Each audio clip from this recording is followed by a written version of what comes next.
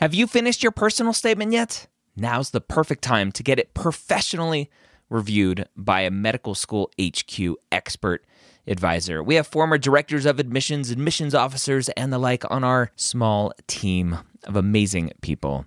They have the inside knowledge from reading thousands and thousands and thousands, tens, if not 100,000 personal statements, going through the process and setting up the process for their whole committee. They know exactly what medical schools look for and the common red flags that can get your entire application thrown out. Take advantage of our flash sale right now, going through May 6th, up to 6,000 characters reviewed for just $150. That's a $75 discount on our regular price. Go to editmyps.com. Again, that's editmyps.com. If you're applying to medical school in 2022 to start medical school in 2023, join me Wednesday or Thursday, Wednesday night at 9:30 p.m. Eastern, or Thursday at 11 a.m. Eastern at premedworkshop.com. Go register today. I'm going to show you how to tell your story in your application. Again, that's premedworkshop.com. If you are applying to medical school in 2022, be there or be square. The Pre-Med Year, session number 376.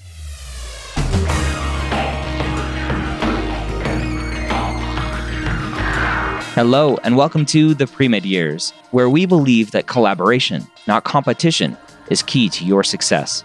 I'm your host, Dr. Ryan Gray, and in this podcast, we share with you stories, encouragement, and information that you need to know to help guide you on your path to becoming a physician. Welcome to the Pre-Med Years. Thank you for taking some time to join me today. If you can't hear, I'm battling a little bit of a cold, but hopefully we'll get through this intro and get you into a great conversation that I had with Enrique Hasso, the Associate Director and Podcast Host at Texas Health Education Service. Now, the Texas Health Education Service is actually the kind of overarching company, the organization that runs TMDSAS, which you know about, and JAMP, which you might not know about. It's more special for undergrad students in Texas, but it's a great organization that is really shaping a lot of what's going on in the medical world in Texas, both for medical school, dental school, veterinary school, and maybe some more in the future. Now, I was in Austin at the Texas Health Education Service offices and stopped by and had a great conversation with Enrique about everything that they are doing. And this is what you're going to hear today. Now, the audio is a little bit different. I was wearing a lapel microphone for video recording, but it's a great conversation. I hope you enjoy it. We start kind of in the middle of the beginning of the conversation where I was talking to Enrique about why they were thinking about going to the UC Davis conference to recruit students and educate students about the TMDSAS. No. Why would you go? Because it's not like you're lacking for applicants. Are you just hoping for potentially meeting that one student who's going to cure cancer and you want them to do it here in Texas? So when I'm talking about a big presence, I'm talking close to 300 applicants at each one of these schools. So 300 applicants at BYU. Correct. And UCLA. Correct. So, but they're applying here, so why go and say hello? So we really want to educate these students on how TMDSAS works because it is very unique and it's very special. It's very special. Yeah. It's not like AMCAS or COMAS where all of the advisors have a streamlined source back to the application service when they're out of state. For TMDSAS, we're very much focused on Texas schools. And through our annual organization meeting with TAB, the Texas Association of Advisors for Health Professions, we provide updates for Texas advisors, but that information doesn't necessarily reach out-of-state advisors. And so when an out-of-state advisor has 300 applicants to an application service they're not very familiar with, I think it's incumbent on us to educate those advisors and educate those students on how to put their best foot forward in the TMDSAS application and really understand kind of the nuances of the application, how to leverage those in their favor. Okay. Do you think a lot of the students are applying because they are price shopping and they go, oh, Texas is cheap, let me apply to Texas? Or, oh, Texas's standards are a little bit less, not a ton less than the standard AMCAS, and my stats are decent. And they don't really understand the whole 90-10 kind of law with residency or out of state.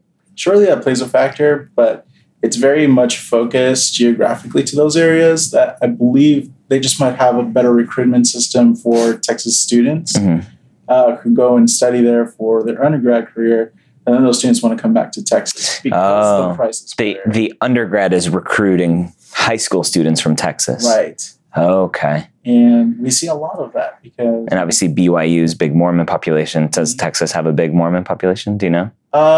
Not sure. I wouldn't know exactly. You don't know the stats off the top of your head? Yeah. According to TMDSAS, they're a very large school, and Utah Valley is another large school out of state. And of course the California schools. And, and California makes sense just because there's so many students and they're just looking to go anywhere. Right. So that's interesting. Do you have data? This is always one of my things when I talk to students who are applying to out-of-state public schools, and they go, "Oh well, they accept 25% out-of-state or whatever." Obviously, Texas max is 10. Do you have any data? Let me finish my other thought. So the one thing I talk to students about all the time is that you have no idea who those out-of-state students are that they are accepting. They don't publish any data that says 3/4 of the out-of-state students that we accepted have super strong ties to our state.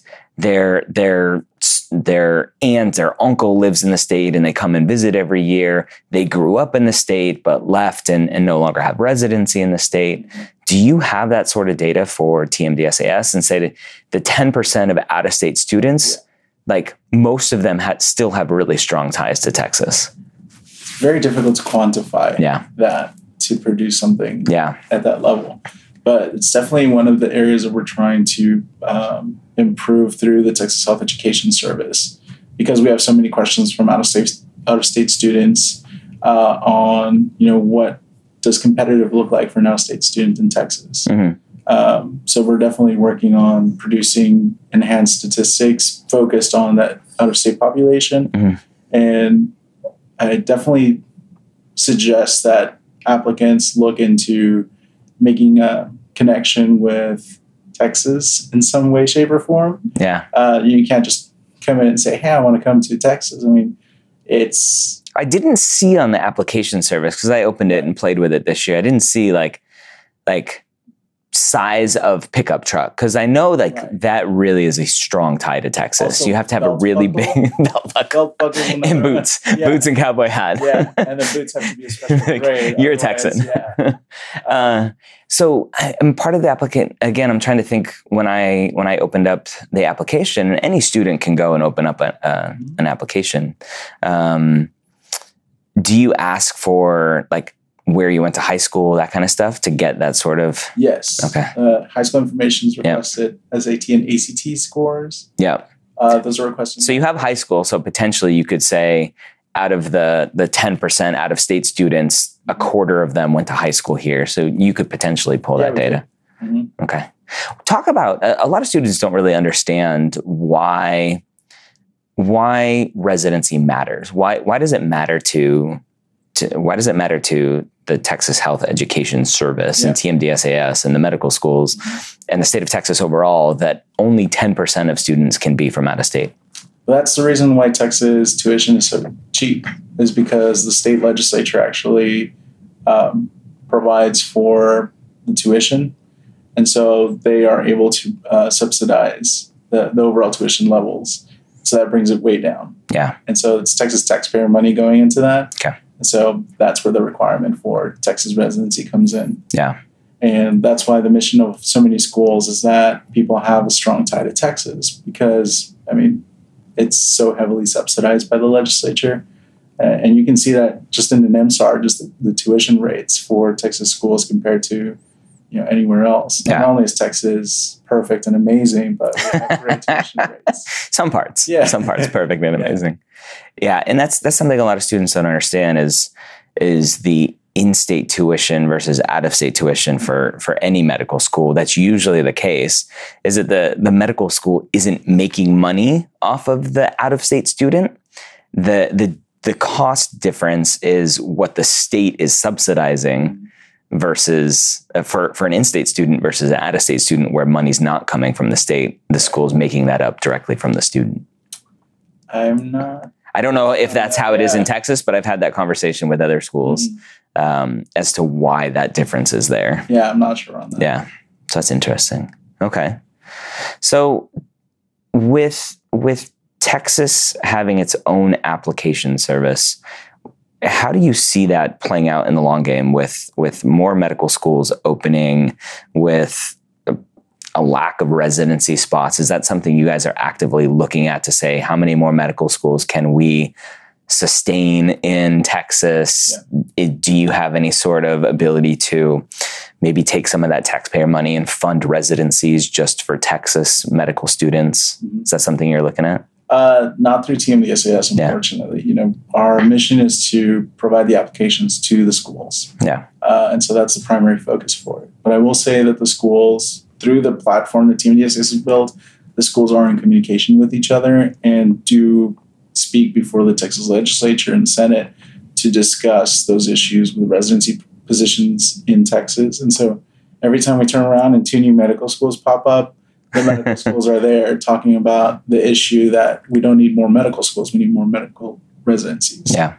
And so as more schools are coming up, that's actually coming to the forefront of public opinion, is that residency positions are not catching up as quickly as medical schools are being built.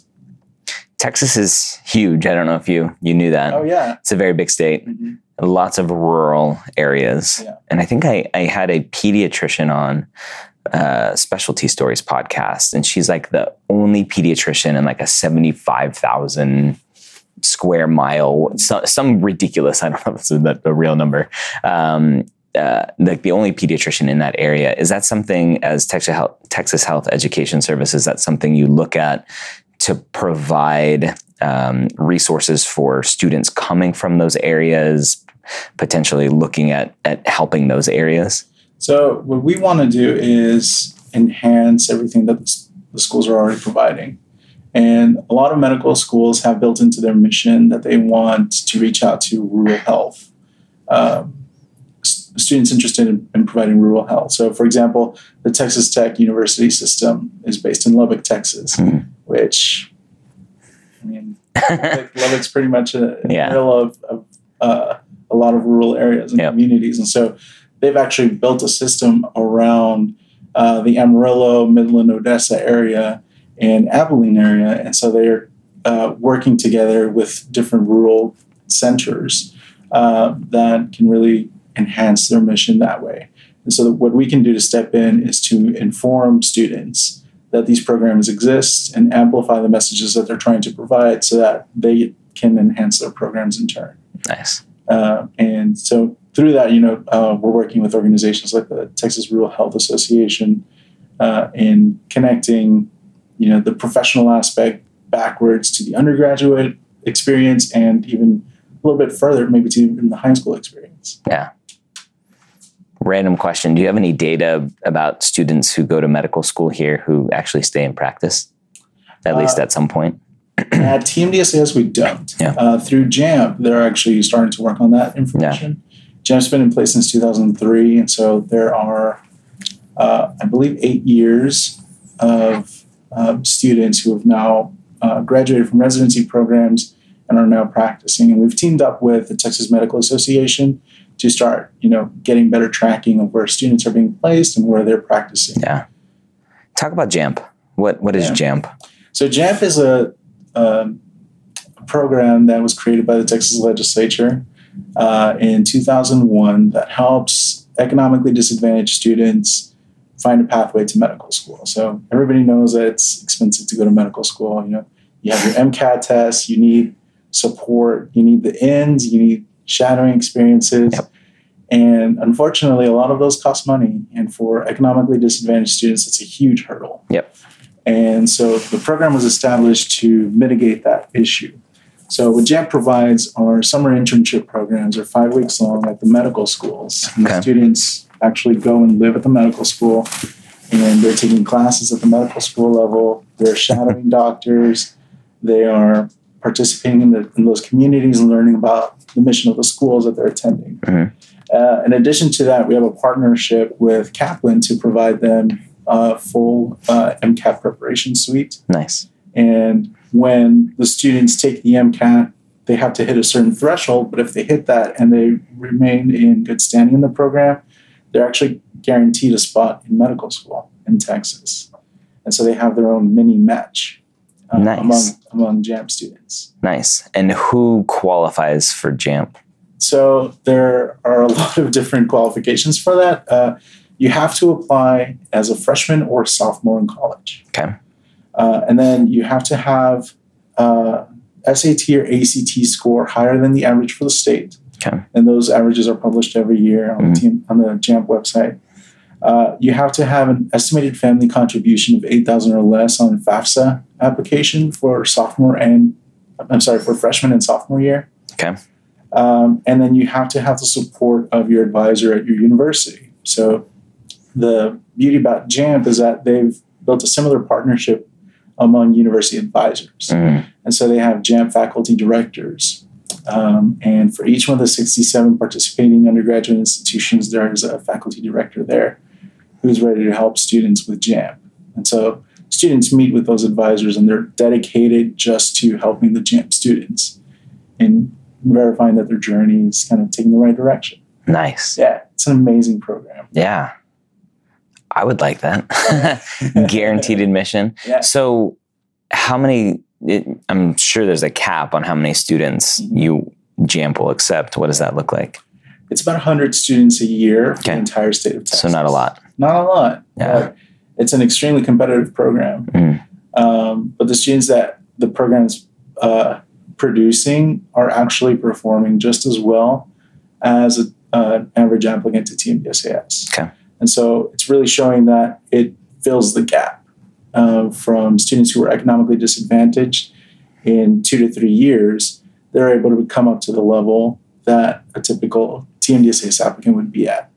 Shocker, you provide students resources Who'd have thought, that they wouldn't normally be able to afford, and they can do well. Exactly. Amazing. And you'd be amazed, that how much of an advantage these students take of these resources, where they are turning around and scoring the best competitive MCAT scores. Yeah. They're really shining with leveraging the opportunities that they have with shadowing doctors. Yeah. And going back to their communities to continue shadowing. And they're sponges. It's amazing. They just want to soak it in. They just haven't had the ability. Yeah. And, I worked with JAMP for about 6 years.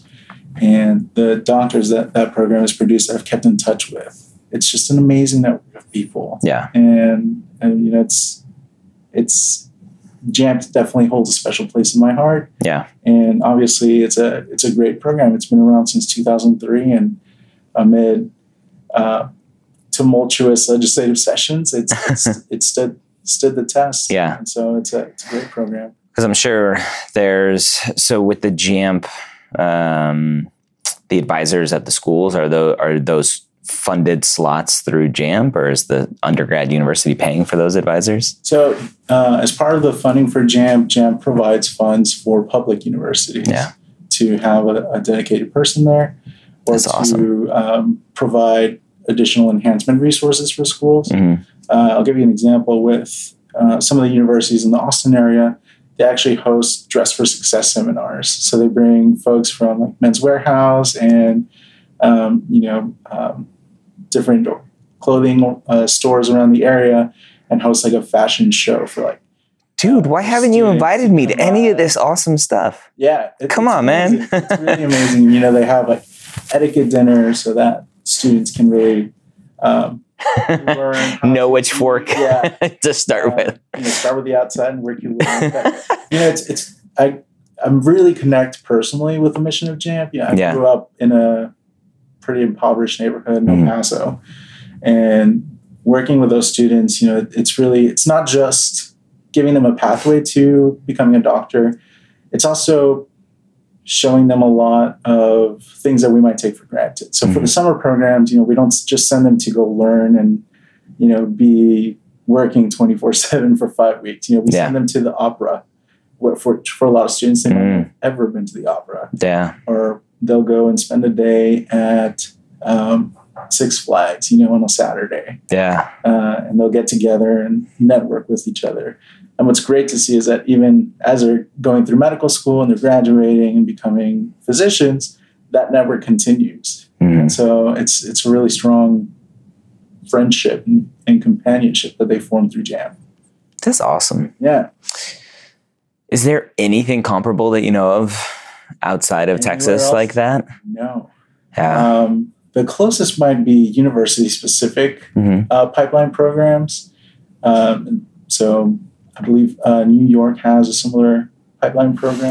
They have Sophie Davis, right? The fifth pathway or something like that. It's called. Like that. Yeah. Yeah. And so, Scott and the executive director before him would always get phone calls from out of state trying to figure out. Yeah. That's my question is how much do you kind of keep this close to your vest versus going to other states saying, this is how you recreate it.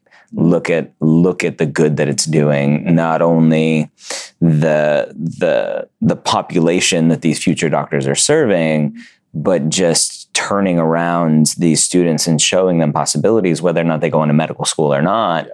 It's just showing them culture, sending them to the opera, showing them all these possibilities of what's out there other than what they see in their neighborhood, and they don't see hope in that situation. And we're always willing to collaborate, Yeah. It's not, we would never hold something that helpful. We have the secret. Yeah, we're here to help. Yeah. So anytime we get requests for, coming by and taking a look at what the program's like or getting some more information on what's worked for us, what hasn't worked for us. Have you ever spoken? Spoke? Is that a word? Spoken? Spoken. Have you ever spoken at like the NAP, like their big national meeting, like letting advisors know like what's out there so that the advisors can go back to their schools and maybe put pressure on the state system? We're actually active with both TAP, which is the Texas Association, and SAP, which is Southeastern Association, and NAP. And NAP, so right now I actually have a proposal sent out to NAP. Nice. To present next week. I wanted to put one in, and I just I'm not going to pull the trigger. I wanted to, but I'll be there. Great. I'll be there hanging out. Yeah. Cool. So what's in store for Texas Health Education Service? I know you guys are undergoing a lot of rebranding and kind of getting the message a little bit clearer potentially. What's in store? It's a really exciting time because everything's in store.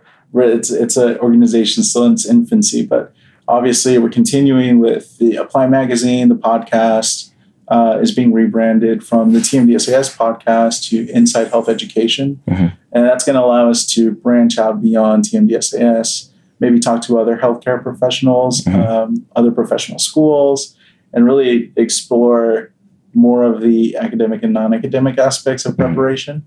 Not unlike what you already do, but we want to focus it on Texas. Yeah. So why not Inside Texas Health Education?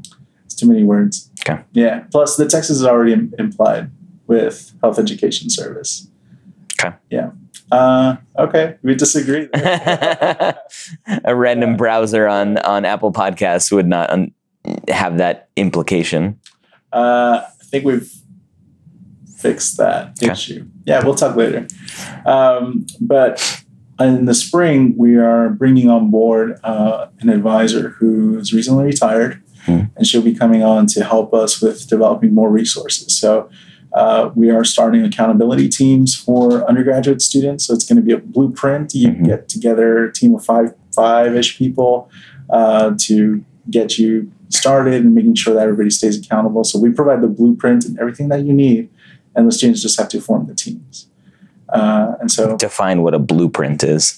Yeah, so it's going to be like a syllabus of sorts. Like you're at this point in the application process or in the preparation process, so we're going to pair you up with other folks who are similar stage, or you already find a group of folks that are already in that stage, and we're going to help you by creating that blueprint of where you need to get to. Little roadmap, little blueprint, and building it in. Roadmap implies that it's just like one way. Yeah. Whereas blueprint is like, oh, okay, well, I don't know. Apparently, this guy's never worked with an architect before, because architectural blueprints are pretty rigid. They are, but stuff can be it's funny. Amended there. But yeah, so we're really excited for that blueprint that we're going to. So lots of accountability built into there. And is that more for students or the advisors as well? It's definitely for students, but if an advisor wanted to implement that at their own school, it'll be a resource that they can get from Health Education Service. Cool. And then we also are working with that advisor. We're going to create a virtual advisor video series where she's going to sit down and answer questions that you would walk in and ask an advisor. It's like, what are my chances of getting in? And then she'll go through and say, I can't tell you. Here are the stats. No, that's the answer to that question. I can't tell you. Yeah. I'm going to buy, I just checked the other day. I'm going to buy premedchecklist.com and send students to it. Big word on there. There is no checklist. Exactly. There's no cookie cutter. Yeah. That's awesome. All right. Well, we'll have to chat because I'm doing some things that may overlap with what you're doing. Yeah. See if we can collaborate. And then, of course, we have 50 years of amazing data to build off of. Yeah. And, we're building out the out-of-state student statistics and, developing resources around those, as well as continuing with non-traditional students and reaching out to them and making sure that they understand, what competitive means as a non-traditional student. That was something new that TMDSAS added to the application for this 2019 cycle, 2020 cycle. Was that, do you consider yourself a non-traditional kind of question? Why did you add that? It's twofold. The first one, we wanted to make sure that the schools put their money where their mouth was. Okay. We hear from the schools all the time how important it is for a non-traditional student to apply and how desired non-traditional students were. Yeah. All the time. Yep. But there was no data to back it up. Okay. And so we have... So not necessarily that you weren't seeing that, you just didn't have any data to support it. There was nothing to support that. Yep. And so we had a proxy of using age to determine whether someone was non-traditional prior to that. But we thought it would be more beneficial for a student to identify themselves as non-traditional. Yeah. Because each journey is different. And so with that question, are you non-traditional? We also have a follow-up of explain why you decided to label yourself as non-traditional. Yeah. And that's given us some really great insights into a lot of students that we might not have considered. Maybe they're not using the traditional definition of non-traditional. Yeah. But my assumption is a lot of students are saying, I'm non-traditional because I took a gap year. And you know what? What they did in that gap year is important. Correct. And there are spots in the application to discuss that. Yeah. But it allows an admissions committee member to say, oh, okay, I better pay attention to their essay where they talk about this, or pay attention to that activity that they're discussing on here. Yeah. And so I think that's definitely a part of the application that helps non-traditional students specifically. The second point was also for data gathering. And we wanted to make sure that in including that question, we wouldn't get an inflated sense of or inflated number of students who claimed that they were non-traditional. It's actually pretty much on par with last year when we were just using age. Okay. Interesting. And so that also allows the schools to have that data on their end so that when an applicant transfers from being the responsibility of an admissions office to being part of student affairs, the student affairs office now has that data point as well. And they can develop support resources around that, just as you would with, LGBT data and the ANCAS application. We do that with non-traditional students here. And in fact, based off of that and a lot of feedback that we received, we're actually expanding the gender options in the TMDSAS application for next year. Yeah. slowly but surely. Slowly. In the right direction. Is it going to be as high as Facebook with like 70 options, or? I don't think so. Yeah. Okay. Yeah. All right. But we're really excited to promote inclusion and equity for which is awesome. Applicants. Right. Great. Texas normally considered a very conservative state, but exactly. we're in Austin, so you guys make it happen. And you know what? It wasn't just Austin. It was a unanimous decision from all the schools to improve that. Awesome. Yeah. That's good. AMCAS has a disadvantaged essay. Mm-hmm. Is that something you guys have thought about putting on your application service, or do you use your optional essay for that? We usually defer a lot of that to the optional essay. A lot of the Texas schools have already started developing their own secondary applications, and they're not $300 plus applications, but they'll ask specific questions that might connect better to their mission. There really isn't a school that is seeking a disadvantaged status necessarily. There are other aspects of the application that they focus on. And we do provide socioeconomic background information, but there really isn't anybody looking for disadvantaged at this point. With that being said, the deans get together twice a year to discuss the application, make sure that everything fits what they need it to look like. And so I wouldn't put it past them to include that in the future. But at this time, it's not included on TMDSAS. Yeah. And I don't know if I would say it's more to seek out those students. And in my mind, it provides a lens of how they're interpreting what they're seeing. Okay. Potentially. I can see that. Yeah. Yeah. Cool. What else should we talk about? What else? So let's talk about TMDSAS. So what's the kind of the med school in a box? I want to see that. What was that? For TMDSAS, like what's the number one mistake that you're just seeing over and over and over again? Ooh, golly. We hear about all the mistakes all of the applicants do. Probably key among them is going to be confusion on how to enter courses. Mm-hmm. There's for some reason, applicants encounter so many issues because they code their classes for TMDSAS. They code them themselves, just like the other application services. Right. Yep. But there's some sort of disconnect there. And by code, you mean science, non-science? Yeah, so it's like biology 1 is biology class, and I got this grade, and that was the last time I took that course. Yeah. A lot of students face a lot of issues with that. Particularly became more apparent when we started using BZPM GPAs. Okay. Which is beyond me because that's pretty commonplace with all the applications now. Mm-hmm.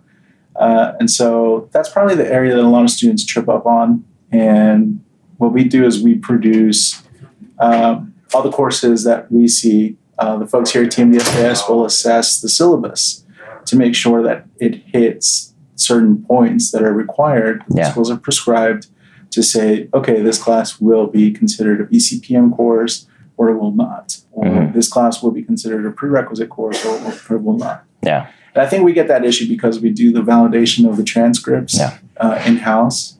And so we're working with TMDSAS with the Health Education Service to make that message a little bit clearer, because I think that's something that a lot of students stumble on. Why not? You have the data, right? You have all the historic data to say, I know that every student that went to UT Austin, like they put in Bio 101. I know that it's a BCPM. Yeah. Why not populate that for them? Because you have the data and it's just pulling from a database. The coding that would be involved with 8,000 applications times 120 credit hours. It's easy. You saw how small our office is. Yeah. We try to keep it. It's just a couple lines of code. We try to keep it slim around here. Now, when we find a discount coder that can help us. All right, we'll talk. Yeah. Yeah. Okay. So you also have talked before about students mistakenly submitting their application. How often does that happen? Not too often. Hey there. Just want to interrupt real quick. I'll be leaving in about an hour. So okay. Let me know. Yeah. Oh, this is Dr. Gray. Hi. Brian. Matthew, nice to meet you. Good to meet you. Matthew's the director of TMDSAS. Oh, I'm sorry. Yeah. Yeah. Speaking of TMDSAS. Yeah. Talking about all the pain it causes students. Yeah, it causes a lot of pain. Yeah. We like to inflict it. So, Yeah. No. Yeah, well, it's great to meet you. Doing some filming and some podcasts. Just chatting, trying to educate some students. Yeah. How mean Enrique is. Yeah, he's pretty mean. Yeah. Vicious. Vicious. Very helpful. Yes. It was nice meeting you. Good to meet you. All right, thanks. So with students submitting an application before they like spell check their essays or forget to put in their essays, is that super common? It's not super common. Okay, good. But when it happens, It's just very so scary. Devastating. Yeah. And there's nothing we can do. You guys don't have a second chance button? No, we don't. Why not? The schools have made it very clear that if an applicant is not thorough in their application, they're not heart. not somebody that they want. No heart. Yeah. Yeah. You know, that's devastating. It's so competitive to get into medical school. Yeah. And there are applicants who went through and proofread their essays and made sure that it wasn't a placeholder text. You know, I've seen where the application says, insert essay here. Yeah. Or they just put a period just to get through that section. Yeah. And they never put anything. So I have a very programmerish kind of mind. Yeah. Right. If you could potentially, even though it doesn't happen a lot, go, and this literally is only a couple lines of code, to say, okay, the student clicks submit, check the length of the personal statement. Oh, length is less than 1,000 characters, pop up a box. Meg, it looks like your personal statement is not done. Are you sure you want to submit this? Well, possible. I mean, you're a doctor. You're a doctor. Is there a line of code that's going to prevent you from overlooking something like that? I mean, this is an application that you've been working toward for several years at the point that you're applying to TMDSAS. And I'm just sharing the perspective that the schools have shared. Oh, I understand their perspective. I just don't, I don't agree with it. Sure, we could. Yeah. I mean, we can put in lines of code for everything. But I don't. If we had, no, I don't see a single scenario. Where something like that would be. Nope, don't care. Excused. Yeah. Ban hammer. Poof. Right. You know, I mean, with all due respect, there are 8,000 other applicants who I know. did everything exactly as they were supposed to. I hear you. So that might be a bigger issue that's coming out. Well, going back, right? If you think your background, right, how you grew up. Mm-hmm. Are these students coming from a background, from a disadvantaged background, where they just don't understand the implications, where they don't see the big picture, where maybe their reading level isn't as good as it, whatever the case may be, right? That's where. I'll tell you what. Yeah. That's not the case. Okay. That's not the case. That's not at all. Okay. Because I've taken a look at the ones that submit. Yeah. And that is definitely it's not them. The case. Okay. Yeah. All right. And I'll just leave it at that. Just take your time. Take your time on the application. Yeah. Step one, take your time. Mm-hmm. The optional essay for TMDSAS, I get lots of questions. Like, what should I be putting there? Yeah. Is it truly optional? Do you have data like what percentage of students actually don't fill it out? I don't have it on hand. I'm sure you could pull it. But it'd be very interesting. It'd be very interesting. The optional essay is optional. Asterisk. Yeah, asterisk. I'm going to say that it is not optional. Correct. Because it's an opportunity for students to talk about anything in the application that wasn't already asked, mm-hmm. to expand on a different section. For example, with activities, you only have 150 characters to talk about an activity. Yeah. And if you want to make it a meaningful activity, you get, X amount of additional characters. Maybe that's not enough to really say, this is why I wanted to become a doctor. Yep. And maybe it's not the main reason to be in one of the other sections, but that optional essay gives you that opportunity. Yeah. The TMDSAS application doesn't ask everything that it should ask. And correct. It's by design. Yeah. The deans will sit down and go over the application. And as I mentioned, twice a year, they'll decide whether or not they want to move forward with a section, remove a section, add a section. And so it's that optional essay section is an opportunity for you to speak directly to an admissions committee member. My biggest message lately has been, and I think since I've started, but I've started to kind of hone in on it and give it more context, is the student's story matters so much. And that optional essay is just another opportunity to further flush out their story. So as you said, I don't think anything optional throughout the whole medical school application process, whether it's a COMIS, AMCAS, or TMDSAS, is truly optional. Or even like interview days, Correct. Have optional activities. Yeah, do them. Yeah, do them. Yeah. So with that said, right, telling your story, you mentioned the activity section, only 150 characters. Now, I can see, because I read so many applications, that most students are writing horrible things there.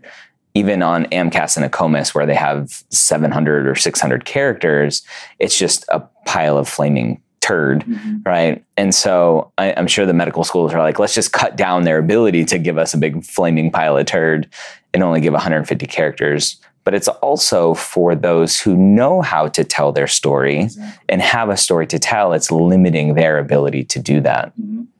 That's exactly right. Yeah. And that's the reason why those boxes are not getting Yeah. If you can't tell your story and tell it in a concise way, you don't have your elevator pitch ready, you're not ready to apply. Yeah. So, what have you heard from medical schools as to kind of what they're hoping to see in an application? Obviously, stats aside, right? They have to be good enough to get through the door. But in an application itself, what story are they looking for? They're really, I don't know if subscribed is the right word, but something that's coming to mind, subscribe to the core competencies that are defined by the AMC. Yep. And seeing those throughout the application. And the schools that have invited me to come see what their admissions committees are working through, it's very clear that the core competencies are important to them, but also the mission that the schools are promoting and the value statements that they have. Yeah. And those value statements I really want to include, because a lot of the schools in Texas will include values. For example, the Texas A&M system has established values that they've had for 100 plus years. Yeah. And those values are important for them as employees of the Texas A&M system, and are important for students of the Texas A&M system and as future alumni representing that. And so those are very important for those admissions committees to promote. So ultimately it comes down to tell your story in a way that really connects with an admissions committee member looking for X, Y, and Z that promotes their mission statement. Because ultimately you are promoting yourself to become an ambassador for that school. And once you're in, you're no longer just Ryan Gray. You're Ryan Gray, student from blah, blah, blah, or doctor who attended this medical school. Yeah.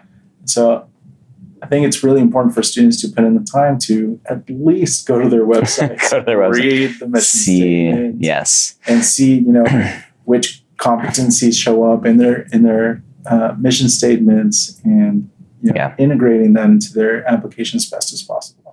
Yeah, we're working hard on a part of our website called Med School Reviews, where we have all of that data there, the mission statement, vision, links to all of the social media. And that's kind of what I tell students. They're like, all the mission statements, all the vision statements, they all sound the same. I'm like, well, go onto YouTube and see if they have an official YouTube channel. Go onto Instagram and search location for that school to see what students are doing at that school, and really put in the work, because where it shows up the most are those secondary essays, right? And schools hopefully are asking good specific secondary questions for that school specifically.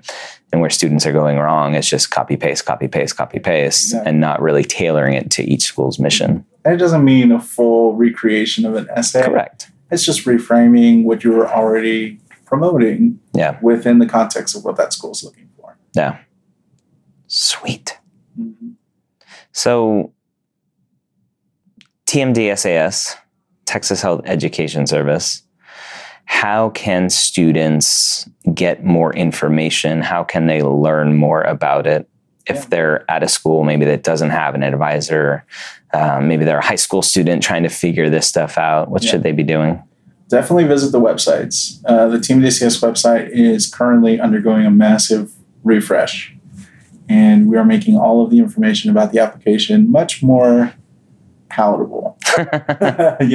It's so dry, but we really make a strong effort to make sure that applicants get exactly what they need to know, including all the nuances of the application and figuring all that out. So TMDSAS.com is the website to go to. And students, just to clarify, students, if they're 3 years out from applying, they can go to TMDSAS and open up an application and play around. I mean, maybe it's not something you say that, but I'm not gonna. Yeah. You can neither confirm nor deny. Exactly. Okay. And also the Texas Health Education Service, we're focused on making the goal to becoming a doctor, dentist, or a veterinarian, a clear pathway for students all the way from high school through the application. And we're hoping to expand as well into those careers. Mm-hmm. And so it's going to be a full gamut of everything they need to do to prepare and come back and, engage with other professional organizations and get the resources that you need. So TXHES is the website for that. And we also have online communities that we promote. I'm not going to say those right now because we don't have a solid name for them, but those will be housed under the Health Education Service. Okay. As you saw, Facebook groups we're in the same stuff. Office. Yep. Mm-hmm. Awesome. Yeah. Cool. Let's talk about this magazine. Yeah. Sweet. So I got the privilege and honor of being asked to contribute. What's the goal with the magazine? The magazine is really to educate students on what the schools are looking for. Is this one mine? Yeah, look at that. we can get some B-roll of this later. And so the magazine was produced because, we go to all of these college fairs and talking to students. We repeat the exact same thing 100+ times. But when we have a magazine, we're able to engage advisors for the health professions. We're able to engage admissions officers and Dr. Gray as well. That's me. Yeah. That's awesome. Nice brain. Sweet. Yeah, this is the alpha version of the Apply magazine. It will be available in the spring. And this year we actually integrated some success stories from students so they get to tell, what their journey's been like, what their experiences were like in professional school and leading up to it. So we thought that might be a nice aspect to bring into that magazine. Yeah, no, that's awesome. Those success stories are what give students hope, which is great. And then the stats are what humbles us all. The students who are potentially at a school where this isn't distributed, how can they get a copy? Yeah. Is there a digital version only? Yes, there are. Yeah. They're available both on the TMDSAS website and the Texas Health Education Service website. Nice.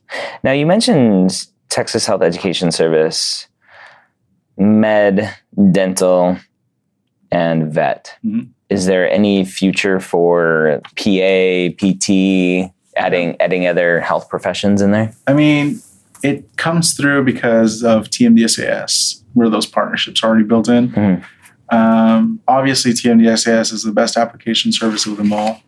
Obviously. And so I wouldn't be surprised if schools started switching over. But honestly, we're in talks with some other health profession schools to expand beyond just medical, dental, and veterinary. Cool. Yeah. Breaking news. Awesome. But yeah, TMDSAS is good at what they do. All things aside, we've been doing this for a while, and we listen to both the schools who have specific needs that they need in the application, and we provide a centralized service for them. Yeah. And also for applicants to make sure that they're getting the best opportunity to tell their story and to be seen and heard in the application. I know what I want to talk about. The match. Ooh, yeah. I'm going to sit up straight for So Texas medical schools, the application to medical school, right? Looking at from the outside, the very beginning part of it's similar to everywhere else, just it's a separate application service. On the back end, though, you have a match process. Yeah. Why? First, let's explain the match. What in as briefly as possible, like Sure. what is the med school match? It's very similar to the national residency match. Yep. Is it the same algorithm? Do you know? I can't confirm or Okay. deny. Which is an award-winning algorithm. They won the Nobel Prize for that. And so what the match does is it pairs students to schools on a one-to-one basis, in that applicants go in and fill out which schools they prefer to match to, and then the schools will create a list of who they prefer to be added to their school. Yeah. And so the algorithm will pair students until the max number of spots are filled, and the schools will each set those, and then that essentially gives applicants a match. Now, So the schools will set how many they want to match in the programming behind the scenes. Yes. Yeah. And this is outside of the pre-match. The pre-match is one-on-one, what people would consider a normal way that a school accepts a student. Yeah. Kind of. So what the pre-match says is, hey, we're going to rank you high enough where if you rank us high enough, you'll match to us. There's like a sneak. So it's still a little bit of a match there. It still potentially. Is. But It's not a direct. It really empowers the applicant to say, well, I really want to match here, so I'm going to put them as one, and I know I'm getting in. Okay. Or I have a pre-match offer here. Maybe I might be able to shop around a little bit still to these other schools and have that as my backup. And from my research, a student who pre-matches still goes through the regular match process. If you pre-match, you still have to fill out a whole rank list. And if the school that you pre-matched at is your number one, you put one, and you're basically done, correct? Because the software says this student matched at his or her number one, they're done. Yeah. They're out of the match process at that point. And then for students who haven't matched at their number one, they're still in the process waiting for some movement potentially. For any school higher than the one that they've matched to. So for example, if I ranked school 3, if I ranked a school that I pre-matched at as number 3, I'm still in play for school 2 and 1. Yeah. Does the school see that student has ranked them as number 2 or number 1? Schools do not see the student rankings. So they just have their potential list of students. They don't know. Do they do they push a button and it goes, like, this student hasn't ranked you? It does not. Yeah. Every student that gets interviewed has to rank each of the schools that they interviewed at. Correct. But what if a school likes a student, but the student didn't like the school? The school accepts that student, but they're lower down on the list than where they already have a match. If that student ranked at a school higher, then the student just falls off of the list for that school. So they will fall off the list. Okay. So that student's not available. Okay. And also a student can withdraw their application from a school that, maybe they went to go in and said, oh, geez, this is not where I want to go. They can withdraw their application. And even if they get a pre-match offer, they can reject the pre-match offer if they decide to go somewhere else. So the schools theoretically know the students who they have available to accept are potentially likely to come to them because they're ranked higher than where the student is already accepted. The schools won't know how they were ranked. But at least if the student's available, it's higher than wherever they're at now. Right? Because you just said if it's lower, they'll fall off the list for that school. Right. They won't know if they're only one above or number one. And also a student won't know if they're next on the list. Correct. Or if they're 100 away. Cool. Yeah. Why do it that way versus how the other application services work? I hate to use this answer, but we've always done it this way. Yep. It's been something that's been well established at TMDSAS, and it's worked fine for X amount of years here. And so there's never been a discussion about moving away from the match. Now, the match is only for medical applicants. Okay. Everyone else does the rolling admissions just as it practices nationally. Okay. Is there one of the arguments for the residency match is that it helps distribute talent, right? If you didn't have a match, then the places where people want to go are going to be the most competitive places. They're going to offer more money to recruit talent versus having the match to spread out that talent pool. Is there a similar thought with the match here? Is that students are kind of distributed a little bit more evenly? Absolutely. In fact, that's why we moved up the pre-match offers this past year. They used to be mid-November. Now they're October 15th, which is the same date that the schools can reach out to out-of-state students. And so that allows the schools to be able to start recruiting students that are highly desirable to their school. And so the match really does, provide that equity among the schools. We don't, hyperload one school with top talent students, but also gives everybody an opportunity to match wherever, they might end up at. Nice. You might not know this, but I've talked to a few students who are Texas residents applying out of state, and they're pretty competitive. I mean, not hyper competitive, but decent stats. And they get some traction in the state of Texas, but not outside, where I would assume they would. Do you have any data to support potentially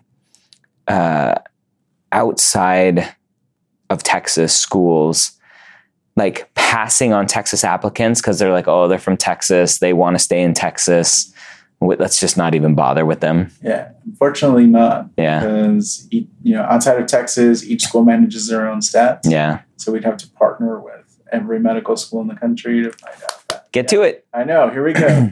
Yeah. So it would be considered, a lot of students think it's this huge conspiracy theory. I don't know if you've heard this term, the whole yield protection, where we only have a certain number of interview spots. Let's use it on students who we hope want to come here and not are just potentially applying as a safety school. Yeah. I will say, Texas students definitely find their way around the country. Definitely with neighboring states, in Oklahoma, in New Mexico, in Louisiana, there's a strong presence of Texas students. And so I would definitely say that I guess it's a geographical thing. Yeah. Well, actually, here's a question about data. I love data. Okay. For students who have been accepted to a Texas medical school, do you have data on how many of them go out of state, even with an acceptance to in-state school? We don't, because we wouldn't know the reason why they withdrew their application. Okay. Can send an email. Right. Yeah. But that's a question. 1,000 students there. So I guess the follow-up question would be, do you have the data? Have you looked at the data that shows this student has an acceptance but still withdrew their application? And there could be 1,000 reasons, right? A death in the family, I'm going to start med school next year, whatever it may be. That'd be interesting to look at. Yeah, it would. We could definitely take a look at that. Yeah. The issue is statuses change across time. Yeah. So an acceptance today is a rejection tomorrow, withdrew application tomorrow. And so it would just require us to get a snapshot of exactly when that occurred. And since these events happen all throughout the application cycle, that's quite a lot of data to sift through. Yeah. Or even once school starts, getting like final rosters from the med schools to go back and put that as a data point in the school, in the students' record to see, like, actually matriculated. I don't know if you can see, but the little cards in my head are already starting to spin. So I'm like, I think we can figure something out. We should talk more. Yeah, we definitely will. That's the kind of thing I think about. More data. Awesome. All right, so there you have it. Again, Enrique Hasso, the Associate Director and Podcast Host at the Texas Health Education Service.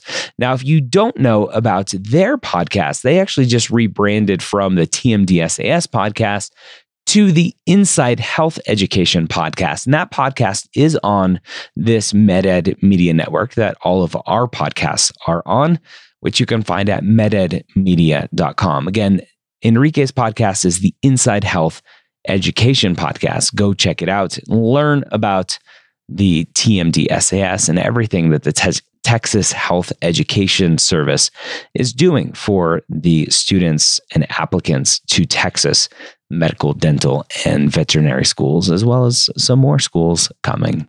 Hope you have a great week. We'll see you next time here on the Pre-Med Years.